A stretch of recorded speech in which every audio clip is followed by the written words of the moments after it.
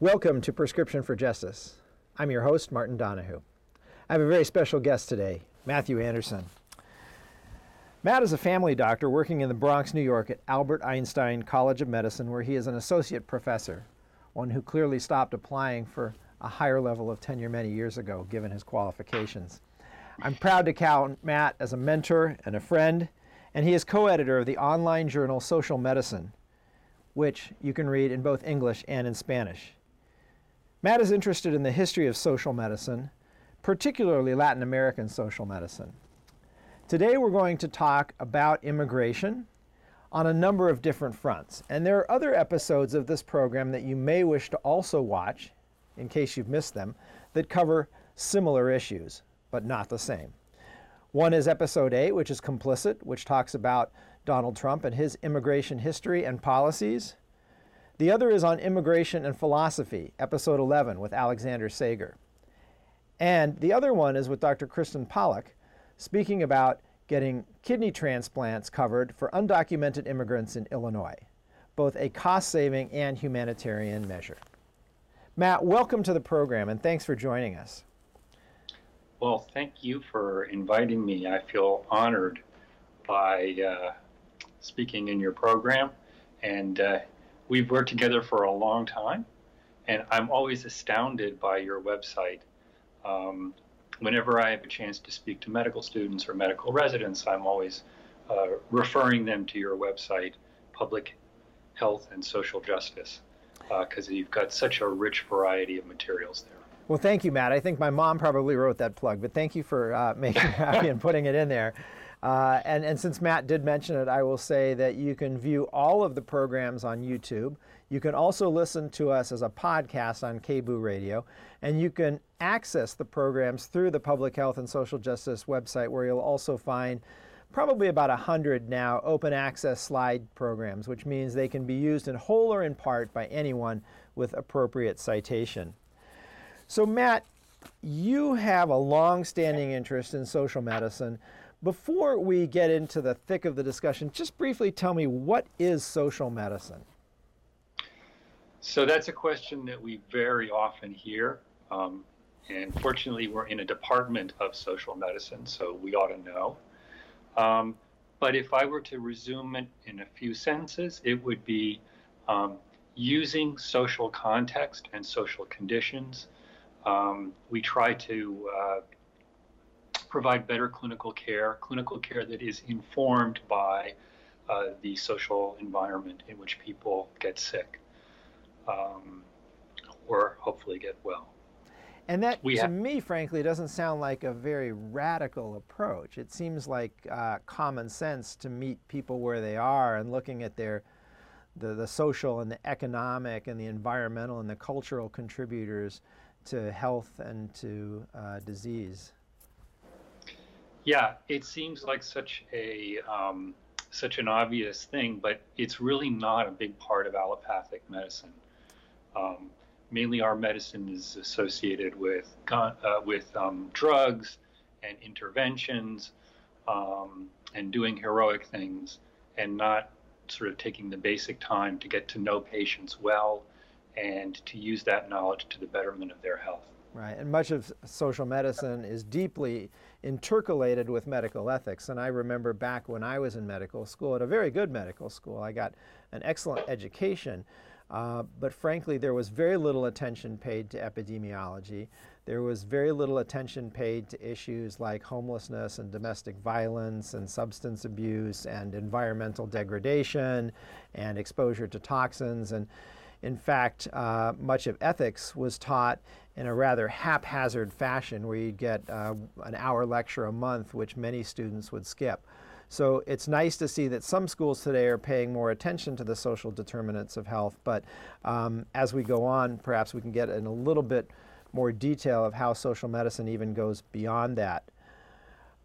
I would like to hear, you have a rather personal story, because you are a, I guess, first generation born in the United States, correct? Let's see. I guess, yes, that is correct. So tell me a little bit about your family's history, how they got here, and maybe you'll be willing to share even some documentation you have, which is rather moving. So you've asked me to come talk tonight to talk about my work with immigration detention as part of the things that we do. And immigration detention is something that found me as opposed to my finding it. And the way it found me was that in the 1990s, I had a very extensive population of people with HIV in my clinical work. And many of those people were having immigration problems. And their lawyers would search me out because I got a reputation for doing this kind of work.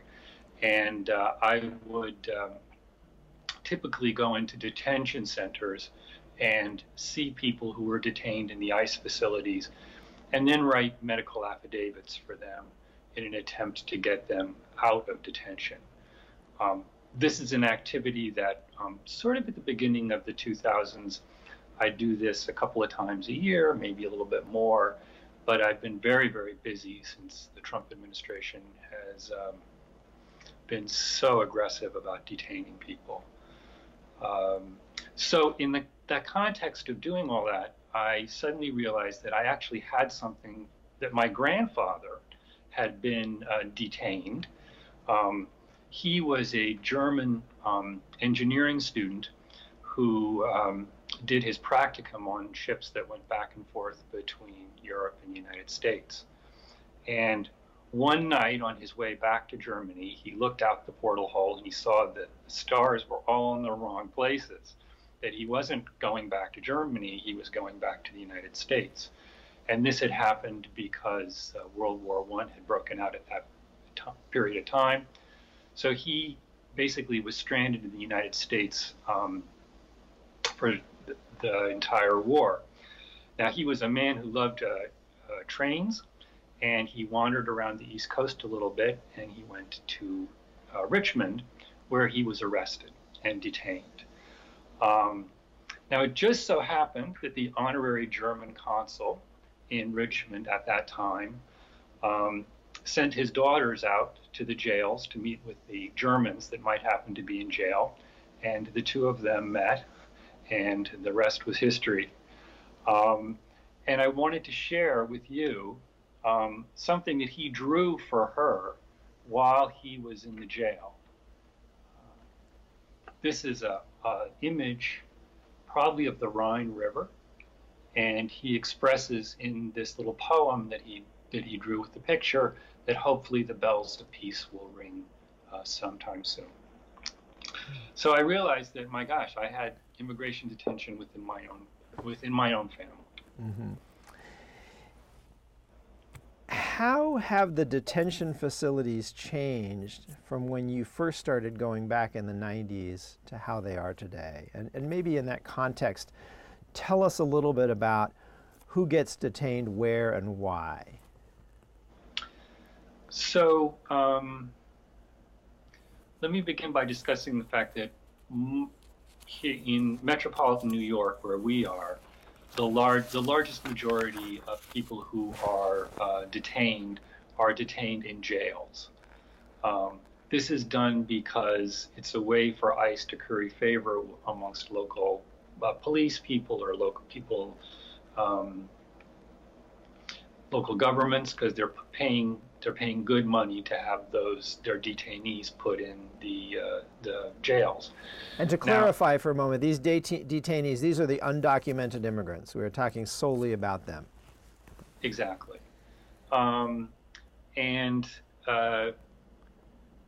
This is a really bad system because the jails they don't really have the needed resources to take care of people largely who are speaking Spanish, but sometimes they could be coming from Africa or someplace in South America where they're speaking languages that nobody knows how to speak.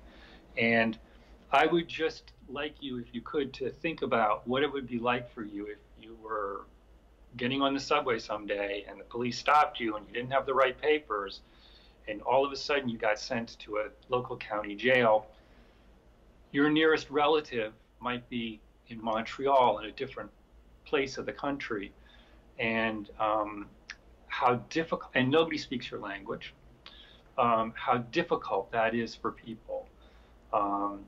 We know, because of 2 reports put out by Physicians for Human Rights, that there's an enormous use of solitary confinement amongst the detainees. They are just an incredibly vulnerable population, and that many of them are suffering from mental illness. About 2 years ago, I took care of a cohort of 20, or there was a cohort of 20 Haitians who showed up on the border. They had been involved in building the facilities for the World Cup and also for the Olympics. And when all that building was done, they came up north because there was still some of the temporary protected status of Obama. And that's from Brazil at this point, where they were working. Mm-hmm. Exactly. Well, they were, initially at Brazil. Mm-hmm. And they walked across the border, and the ICE officials arrested them all, put them in shackles, and then sent them all over the country. It was a real job we had to put together, that cohort of people. So these are some of the really difficult situations that we deal with. And I would say that ICE is very averse to providing medical care.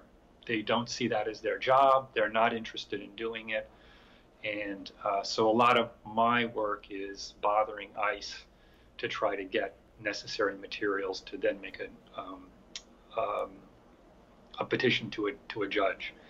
The culture is frightening. They refer to the detainees as bodies.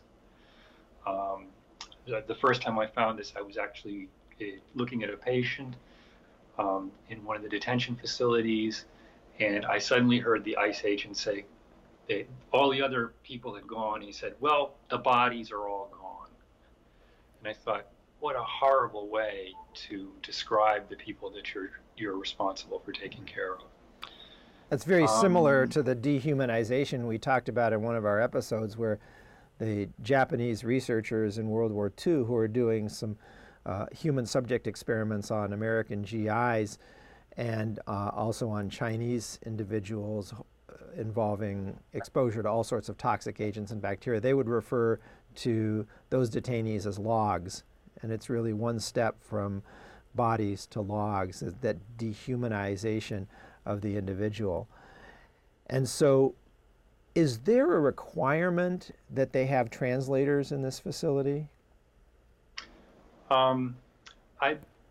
I believe they are required to have translators, but well, let me say it differently. Most often, I have not been in places where there are translators. Fortunately, I speak several languages, so I can get by. The one time I actually had to use the language line, it didn't work. Mm-hmm. So it is terribly isolating for people. Mm-hmm. Being in solitary is associated with a lot of really adverse long-term medical and psychological consequences. You want to tell us about that and how that's viewed on the international human rights level?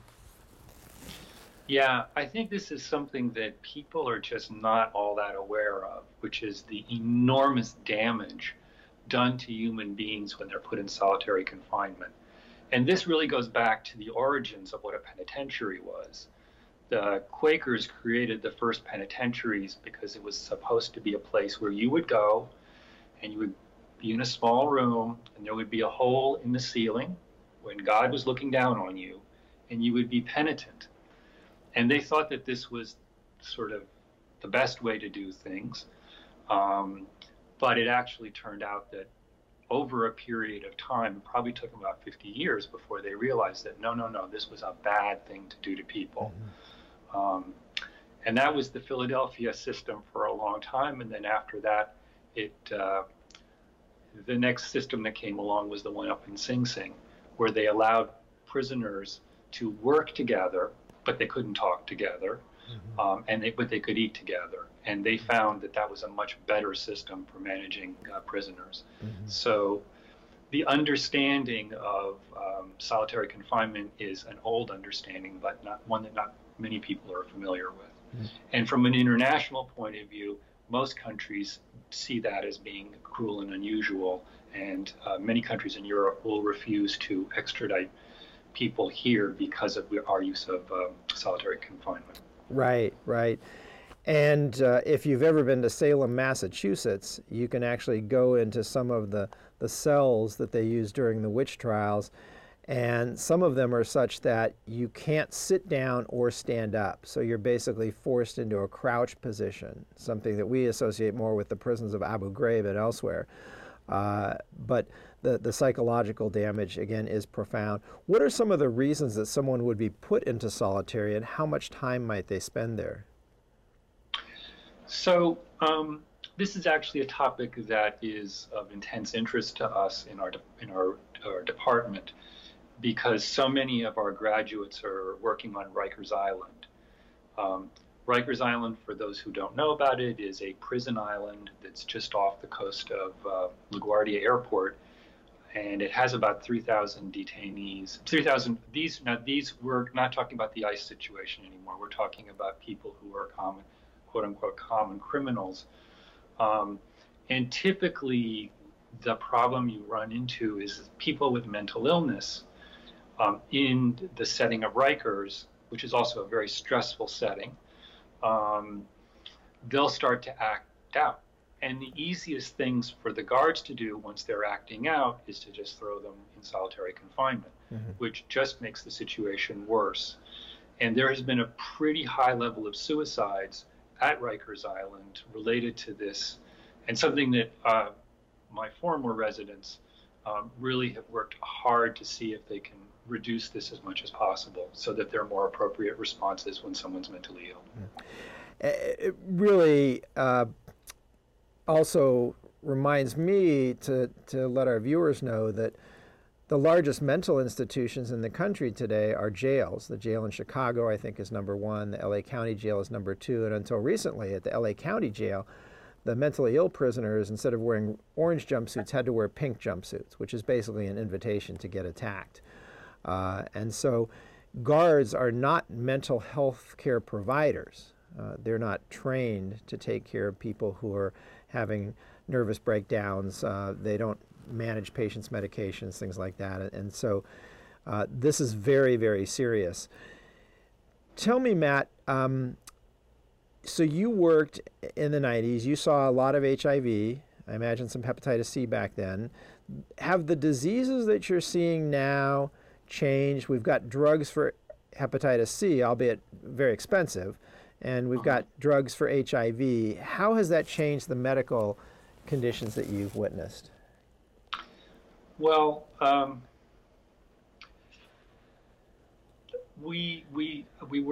work about 6 blocks away from Yankee Stadium in what is a very poor neighborhood.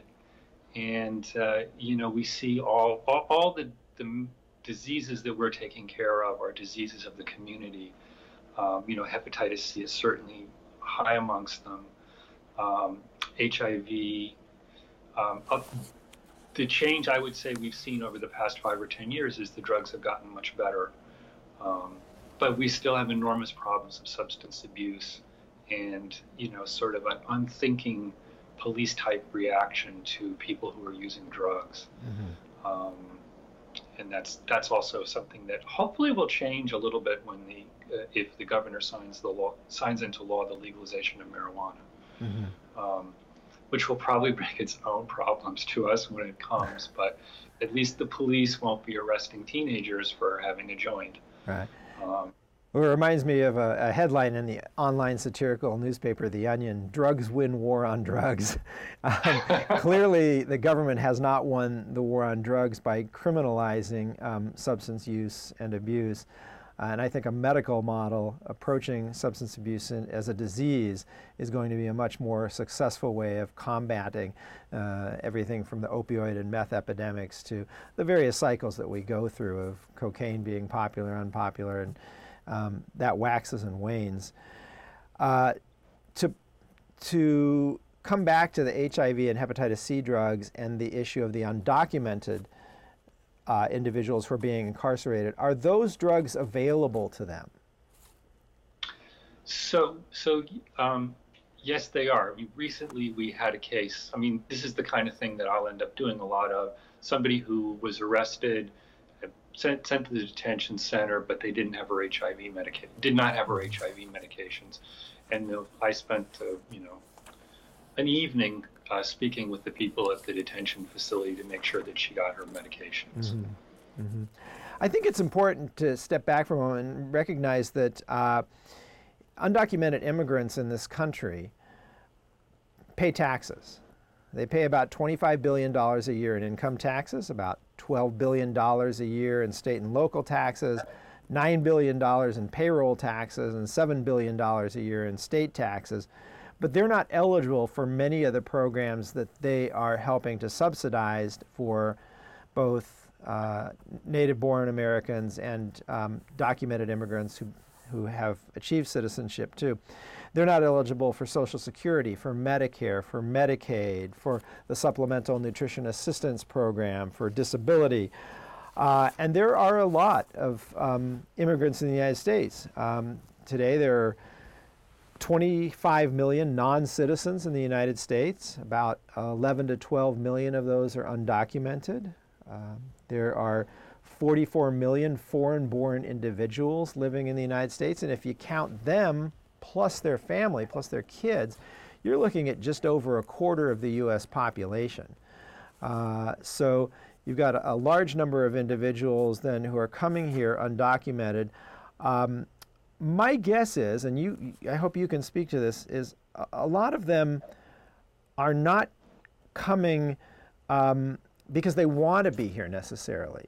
If I lived in Mexico, Guatemala, El Salvador, and had family there, had a wife and kids, I would much rather be at home with them. So tell me a little bit about what you've seen in terms of the reasons for people coming to the United States. I actually have a little bit of experience with a number of countries, because oftentimes the evaluations I do will be of people who were part of gangs or were potentially going to be recruited into part of gangs. But I actually have a much greater understanding of the situation in Guatemala. I have family in Guatemala and spent almost a full year there on a Fulbright scholarship, working in the HIV clinic. I mean, the situation in Guatemala really is sort of people speak of the failed state, as countries that just aren't working properly, that just can't get their act together. But I think of it in a different way, that they're not failed states. They're states which they have been forced to fail. Mm-hmm. Because if you take a country like Guatemala, which we could just take the example of the 30 years of civil war that ravaged Guatemala, financed and supported by the United States. This is just a really shocking destruction of the lifestyle and the culture of Guatemala. So I want to come back to that in our next half hour. For our viewers, there'll be another half hour, and we'll talk a little bit about U.S. imperialism and how that has influenced immigration, as well as even take ourselves back to the slave era. I think the point I was trying to make was that there are factors within these countries driving individuals to the border and to want to come to the United States. They often do want to be in their native lands where everybody speaks their language, but they are forced by circumstances to come here. And I think one of the most tragic things is, again, this dehumanization. And if your reaction when you see families and pregnant women and young children heading towards the border, desperately hungry, having walked dozens of miles per day, and your first reaction as those say on Fox News and elsewhere in the media, is one of, we're being invaded. We have to protect ourselves. These are hordes of angry immigrants who've come to take over our country. If that's your first reaction, you need to look deeper inside your heart. I mean, my first reaction is, oh my God, this is a human rights disaster. What has made these people so desperate that they're doing this, and that they're in such awful straits? And I think back to the poem at the base of the Statue of Liberty, and the history of the United States, at least in word, if not in deed, that we are a country that welcomes these individuals and incorporates them into our culture and society. And that has dramatically changed. So I'm going to take the last word on this for this half hour, if you don't mind. And when we start, we'll go back to that history, and we'll talk a little bit about Guatemala. We'll talk about El Salvador, other areas that you'd like to mention, and then specifically what the Trump administration is doing. So I want to thank our viewers for joining us. Our guest has been and will continue to be for the next half hour, which for those of you watching on TV we'll have to wait a month for, has been Dr. Matthew Anderson, who is a family doctor in the Bronx, who has worked in Central America. He is currently translating a book from German into English about progressive, activist, reform-minded doctors in Germany in the early part of the 20th century. He is, as you can guess, a polyglot as well as a polymath, and it's been a privilege to have him on. Matt, thanks for joining us. Again, to our viewers, all the shows are available on YouTube at Prescription for Justice. Please sign up as a subscriber. Apparently we have to reach a certain number of subscribers in order to move us higher up in the rankings. I'm very technologically unsophisticated, and so thanks very much to my director and producer, Roger and Ellery, who have been helpful in getting this show together. And we will see you next time. My name is Martin Donohue, and this has been Prescription for Justice. Thank you.